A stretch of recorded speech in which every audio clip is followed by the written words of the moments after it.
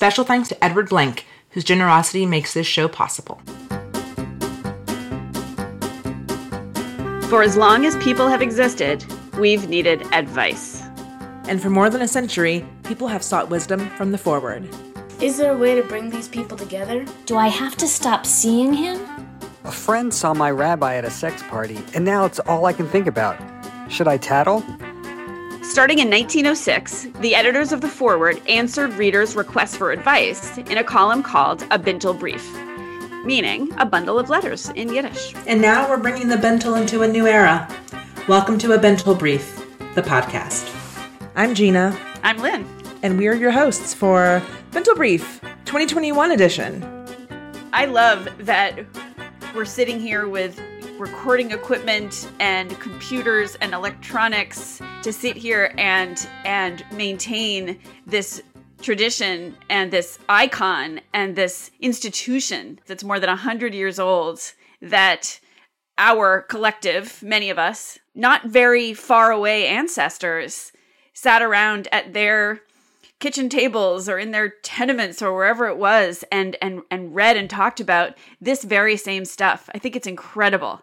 It's amazing, and there are plenty of people in our community who don't have that same 100-year history with Bintel Brief, who didn't grow up reading it in the tenement and reading it around the kitchen table with their families, and they want advice too.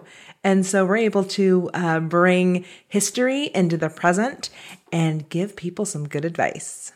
I think people love advice because there's something super specific about that one person's story, but then there's something that's primal, whether you're Jewish or not Jewish, and whether you do or don't have that tradition in your family, there's always something relatable, and I think that is great fun. And like you said, story is universal. We're going to get to dig in on people's personal stories and get to know our personal stories a little bit too on this journey of the Bintel Brief.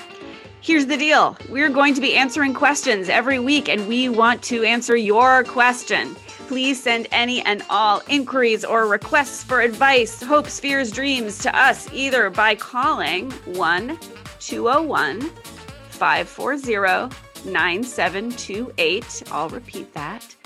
201-540-9728. Or emailing bintel@forward.com. That's BINTEL @forward.com. Today, we're answering a question that is both universal and unique, and really is about how we move forward with our lives when things aren't going according to plan. But before we get there, let's introduce ourselves. I'm Lynn Harris. I live in Brooklyn with my husband, who is a rabbi in academia, and we actually live in the house that he grew up in, and we live upstairs, and his parents live downstairs. They're here, right? They're there right now. We have two kids who are quote unquote in school, in middle school and high school, and I put hot sauce on everything. I am a morning person, and I am really good at ice skating. That is my favorite thing, other than having the opportunity to think through some really deep questions for people, which is something I have done on and off for lots of magazines. So I feel like this is an awesome and glorious next step. You bring, Lynn, tremendous advice, formal, official, professional advice-giving experience. And I just have most people I work with and love coming to me with questions about this, that, and the other. And so that's my primary qualification. But I'm Gina, y'all. I am a Black Jewish woman, and I like to say as of 2020 that I'm born, raised, and returned to South Carolina. I'm back. I'm in Columbia, which is where I went to high school and college. And I don't live in the same house as my parents like Lynn does, but I live 20 minutes away from them now, which is probably the ideal scenario of the two situations that we're in. Let's just be clear. I got 4 kids. I like politics. I like progress. I like bourbon. I like cooking. And I like beating those children at Scrabble and Bananagrams every Shabbat. So that's me in a nutshell.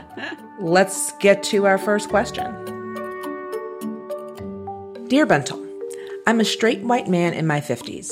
I had a big relationship end badly several years ago, and basically I haven't been on a date since. After all this time, and a particularly exhausting national trauma, or 2 or 11, I can't even imagine gathering up the energy to date. I don't even know what that means anymore, or frankly, if I'm even capable of doing big commitment after the last fiasco, which was not entirely of my own making. Still, for a long time, I assumed I'd eventually become a father, but I'm now in my 50s, and due to, general vicissitudes, things have not worked out that way. I have more than my share of awesome friends, but if I'm honest, there's an unspoken, even to myself, sense of grief about the children I never will have. It's so vast, I mostly avoid it completely, but it lurks in the background when I enjoy the happiness of my friends and their lovable kids. I have no idea how to process this grief. I like to think that I'd have been a really good partner and parent. Instead, I'm in this alternate universe where my family doesn't exist. I wouldn't go seeking someone to jam into my own expectations and desires, but I'm starting to need a new way to think about this and find peace. Thanks, Mr. Not Dad. Oh, I feel that in my heart so much, don't you? It hits hard. And there's a piece of this that's like, this is a dude. I feel like we hear these questions and, this regret so much typically from women, supposedly, who regret not having children or not being able to have children. And here we have in our inbox a man who is expressing real, deep sadness over not being able to have kids and not having a big commitment relationship. I think there's a lot of questions buried in here. And I'll note, he didn't actually ask a question. Yeah. There's no question mark in this letter to us. That's our show. But we're going to give you any advice anyway, Mr. Not Dad. You didn't ask us any specific questions, but I think we're going to have some answers for you. I hope so. Yeah. So what was it? So like it hit us both hard. Why? This one hit me hard because I'm a similar age, and I just kind of imagined him being the guy at the end of the bar who's had regrets. And it's not impossible for him to find new ways forward, which we're going to talk about. But it's the difference between feeling worried about the way your life is going and worried about the way your life has gone. And I also related personally just because, I had a little trouble getting pregnant, and it was, of course, very tough at the time. And I remember that yearning, that feeling of like, how will this happen? When will this happen? What will it feel like? But then also, it's different because, and I don't think that this is necessarily a dead end. It's not questioning what the future will bring. It's feeling like the door has closed. That feeling of sadness, and again, I query whether it is, but the feeling that he's expressing is that door having closed is just a heartbreaker to me. And the door closed not just on, it looks to me like the door closed not just on potential parenthood, but on potential partnership too. He's had there are two doors that look like they're pretty closed to me. I have the opposite sort of primal response because I had kids early and easily. And in fact, I've coined a term that I call opportunity guilt. I coined it in the era of Corona, which means people who feel bad that this past year has not been the worst year of their lives. And I feel kind of the same way about how easily and early I got pregnant. Isaac came easily, the first one, and then the subsequent ones came easily too. And so I'm in that opposite position. I was able to do what you've been wanting to do for decades and haven't had a chance to. And that is what got me. You mentioned that your son is named Isaac, which reminds me that this story reminded me of Abraham and Sarah. Right. Hint, he's the Sarah. Sort of, right. Who is assuming that this is not going to happen, which was a safe assumption for Sarah, who is 99 when God let her know that actually they might want to prepare the nursery. And Sarah was like, LOL, which is, of course, the name of Yitzhak, which means, there we go. You just did the sound, and you just showed not tell by actually laughing, which is what it means.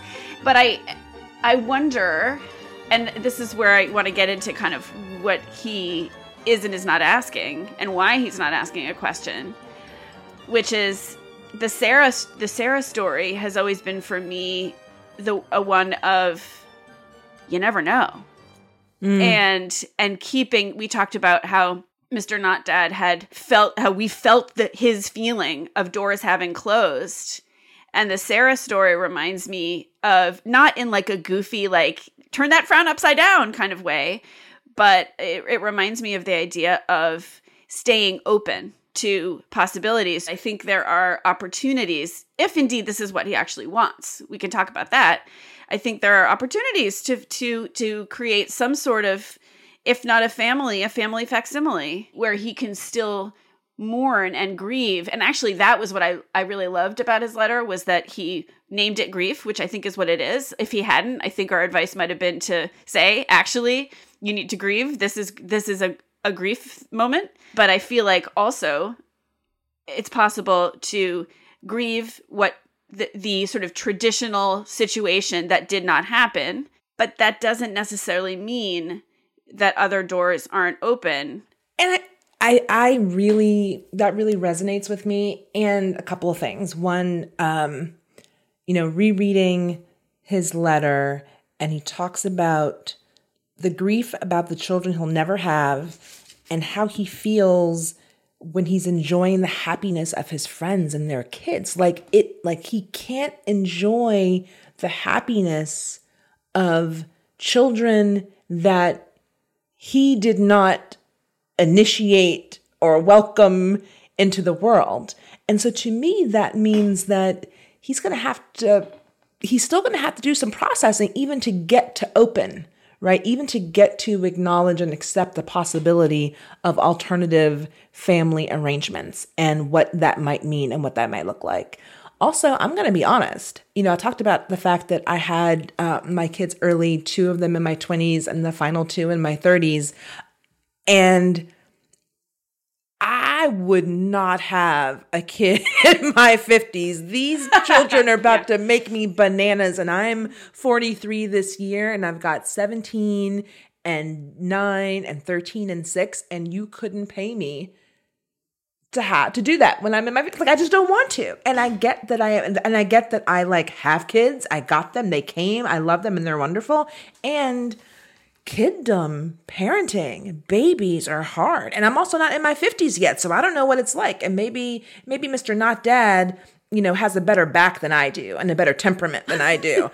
But I'm like, let's process what didn't happen and that traditional element that you didn't get. Let's, figure out. And then ask the question, can I be served by a family facsimile, like you said? Mm-hmm. Is that okay? Mm-hmm. Yeah, I think that's right. This may not be an opportunity for sort of a Tony Randall situation, who, if you recall, of blessed memory, I believe, yes. Who, if you recall, became a new dad in his 70s, which, as you're saying, is just a recipe for knee replacement and disaster. But it made me think of the first person I thought of, who I would love to call and get on this show, and it breaks my heart that we can't, is David Ehrlich of blessed memory, who was the co-owner and founder of Tumultual Shom, the beloved bookstore cafe in Jerusalem. He was gay, and he died last year, and he was a best friend of my husband. It was just awful. Sorry to make this a big bummer, but my point is, he brilliantly and wonderfully created a family by basically platonic matchmaking with a woman who was ready to have kids and didn't have a partner. Mm. And he did a whole process of platonic dating to find a woman that he felt compatible with and felt that he could co-parent with. And he found that woman.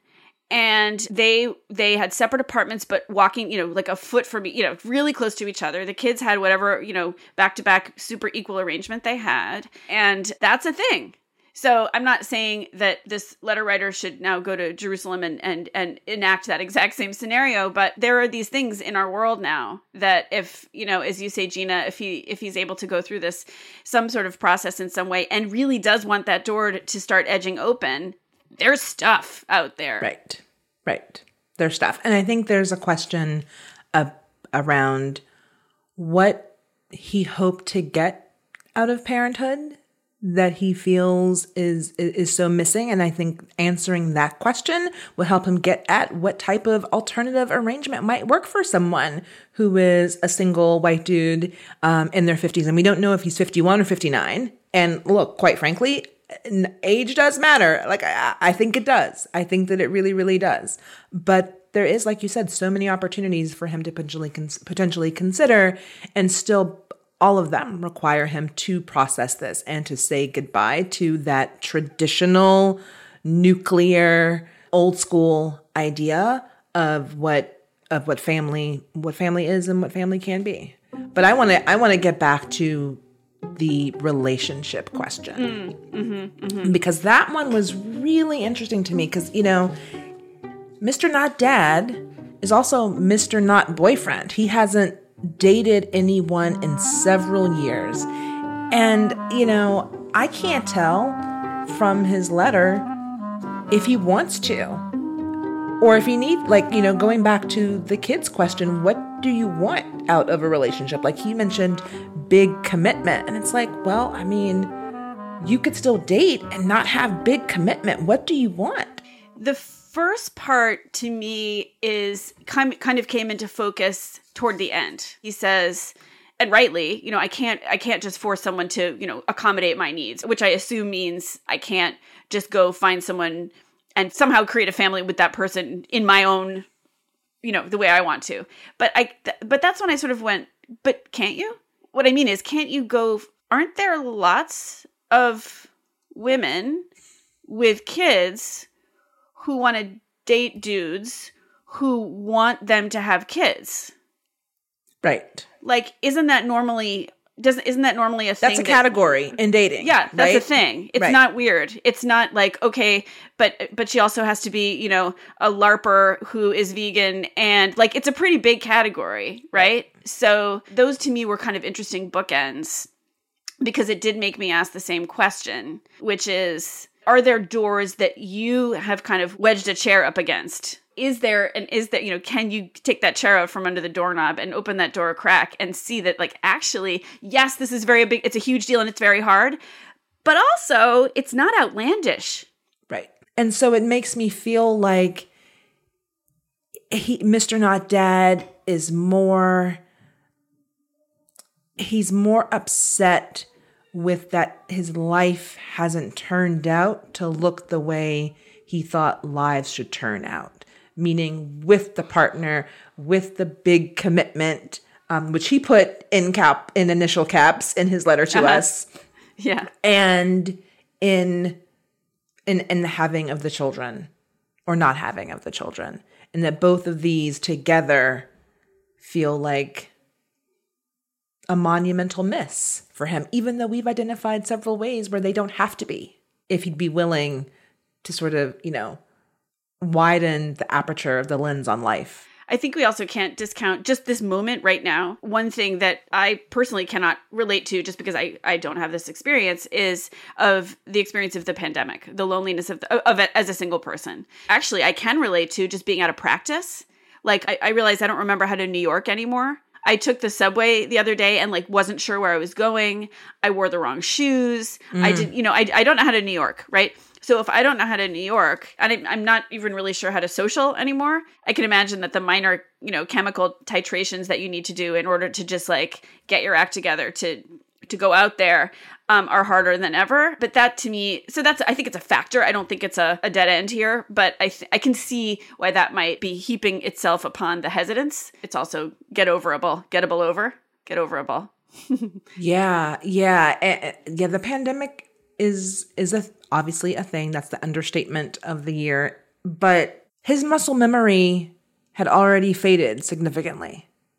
Like, even before the pandemic, he had not been on a date in years. It's true. And, I mean, obviously, not going on a date for years is a magnitude of difference from not seeing a person for 12 months. So I'm not trying to equate the two. And, like you said, this year of pronounced solitude, for sure, is probably one of the reasons why this letter was written this week. It's not just that the pandemic has made all of this stuff doubly triply, quadruply hard, but that now actually, someone hilariously said on Twitter, you've heard of FOMO? Now get ready for phobie, fear of being included. So like, oh man, now so he must have on top of everything, to your point about this moment, like fear of having to get out there. However you pronounce that, Look, this person is clearly articulate, smart. I'm judging on writing style. And what I mean by that is that he clearly is a mature adult who can have two conflicting feelings at once.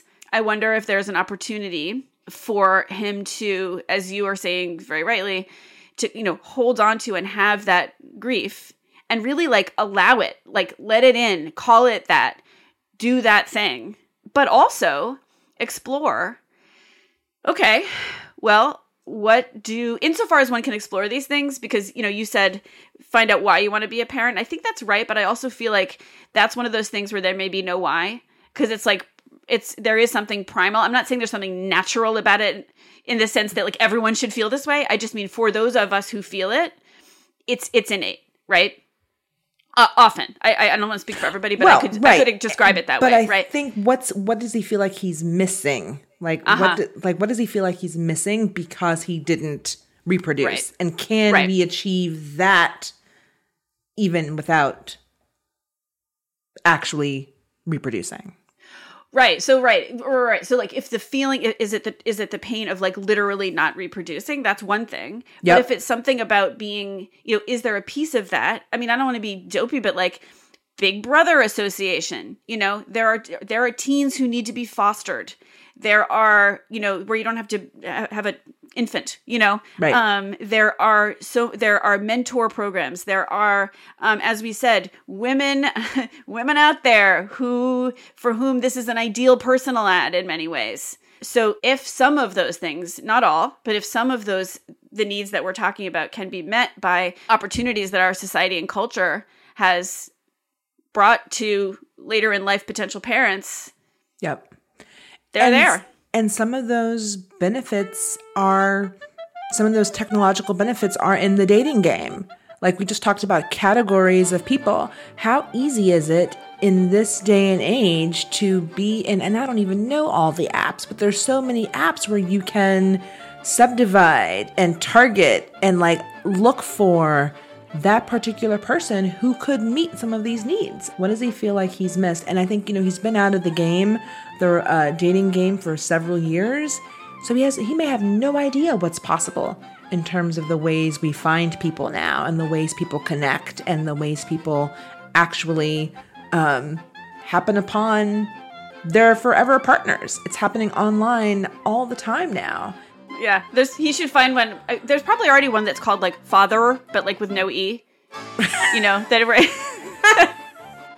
Okay, so joking aside, I did a thing. I looked into this. I went on Match.com and I created enough of a profile, basically an avatar for Mr. Not Dad. I created enough of a profile that I could search. And I was able to search specifically and only for women around my age who have kids at home.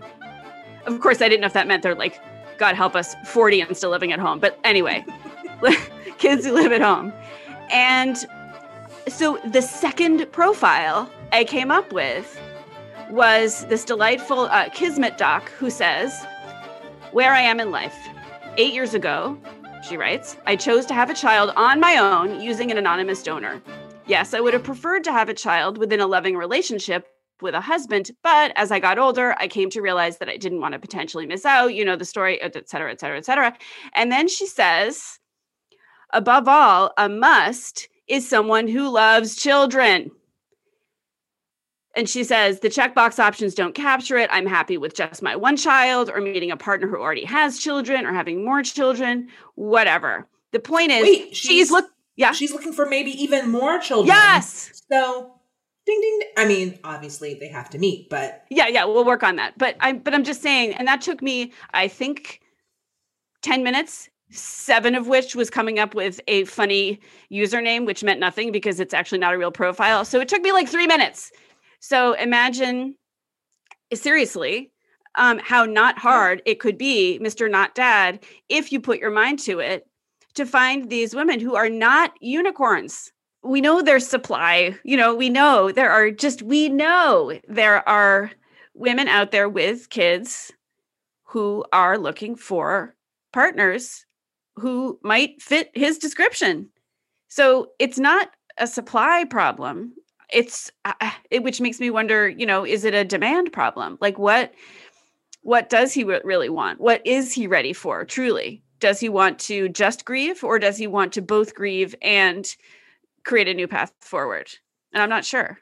Yeah. And I mean, if you think about the way he wrote to us, he made reference to, the last fiasco and admitted that it wasn't, quote, not entirely of his own making. So what does that mean? And what's the shadow that experience, what shadow is that casting on his current situation? Maybe because, I don't know which is the chicken and which is the egg, maybe because he hasn't dated, or maybe this is why he hasn't dated, that there's still a little bit, I can sort of hear the faint squeak of an axe grinding, and that maybe there's something, it's not just that the relationship ended, but something about it that these many years later is still bugging him, which we all understand. I mean, of course, like that's a thing that happens. But at this point, if it's getting in the way of something that you want, then there's something that's got to be done there. It also just makes me feel like, much as he would do well to kind of choose to grieve, if he does want to just kind of get back out there on the Father app or whatever. The Father app. It's great. I'm going to go on Shark Tank now. Is the season over? How does that work? How does Shark Tank work? Let's talk about that offline. Yes. Father.